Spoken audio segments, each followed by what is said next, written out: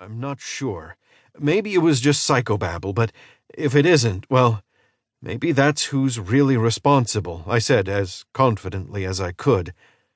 I had no idea if what I was saying was true, let alone if I could even find this benefactor. Hell, I didn't even know if I wanted to find him. But I'm going to find out. "Roy!" Gary squealed, rushing through the door. He shook his head as his oblong eyes flickered from me to Renee. My best friend and resident imp had gone out to doctor the scene after we'd discovered Nick. As an imp, he had the distinct advantage of being invisible to anyone who wasn't aware his kind existed. Let's just say that trick came in handy for stuff like making sure the Atlanta Police Department didn't realize the car this dead kid's body slammed into belonged to me. I was way too new here to be able to talk my way out of something like that without a whole hell of a lot of unnecessary attention. The victim being my girlfriend's brother? Well, that would have made things even worse. I cleaned up the scene. They think he... His eyes flickered over to Renee as the small green imp crawled up my leg and shimmied up my arm before perching on my shoulder. They think he threw himself into traffic. A shiver ran through Renee's body. "Thank God our parents are dead," she said, fighting back tears, "because this would have killed them." "I'm sorry," I said, looking over at her and swallowing hard. "Don't do that," she answered, standing with bitterness in her tone. "We both know life doesn't work like that. You can't keep everybody safe, but I'll keep you safe," I said, as I rubbed her shoulders. "Always. Don't make that kind of promise, Roy." She turned and strode into the bedroom, closing the door behind her. I stood and let out a slow breath in an effort to calm down. I was one of the most uniquely powerful people on the planet. A warlock was a badass all on their own, but I was more than that. I was half demon, and as such, I had all the dark energy and scary mojo that came with it.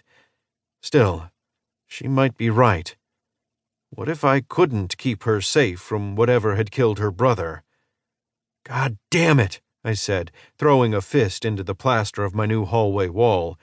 A spike of pain exploded through my hand as it plowed a hole straight through it. "Calm down, Roy boy," Gary said, rushing from one shoulder to the other and patting my head. "After the last place went up in flames, I thought we were going to try and keep this place in one piece. It's a little too early to start breaking things." "What the fuck are we going to do, Gary?" I asked, ignoring his comment about the wall. "I have no idea who the benefactor is, let alone how to stop him. The fact that I'm not dead in a ditch after taking on Fulton is just proof that any asshole can get lucky." I took a deep breath. What if I can't do this? What if I get Renee killed? What if I get us all killed? "Then it'll be long overdue, given some of the shit we've been up to," Gary answered, crossing his arms over his chest. "We should have died 10 times over, and we haven't." He thumped my ear with a long finger. "That's 'cause of you, dumbass. You know that, right? The only reason we're not in matching pine boxes is 'cause you're better than you think you are." He shook his head. "So no, I'm not scared, Roy boy. Not for us, anyway." "What about Renee?" I asked. "She shouldn't have died 1,000,000 times by now, or whatever. She should be alive." "She is alive, Roy. Thanks to you, she is alive, and you're going to keep her that way, even if it's going to be hard," Gary said, nudging me in the neck with a sharp shoulder and resting his hand on top of my head. "That doesn't mean I'm not worried about her for other reasons, though. She looks like she's taking it hard." "She is," I said, glancing at the closed bedroom door. "But I'm less concerned with her current mental state and more interested in making sure whoever the fuck the benefactor is doesn't come back and finish the job." "That's your 'I've got a plan' voice," Gary grimaced, shaking his head.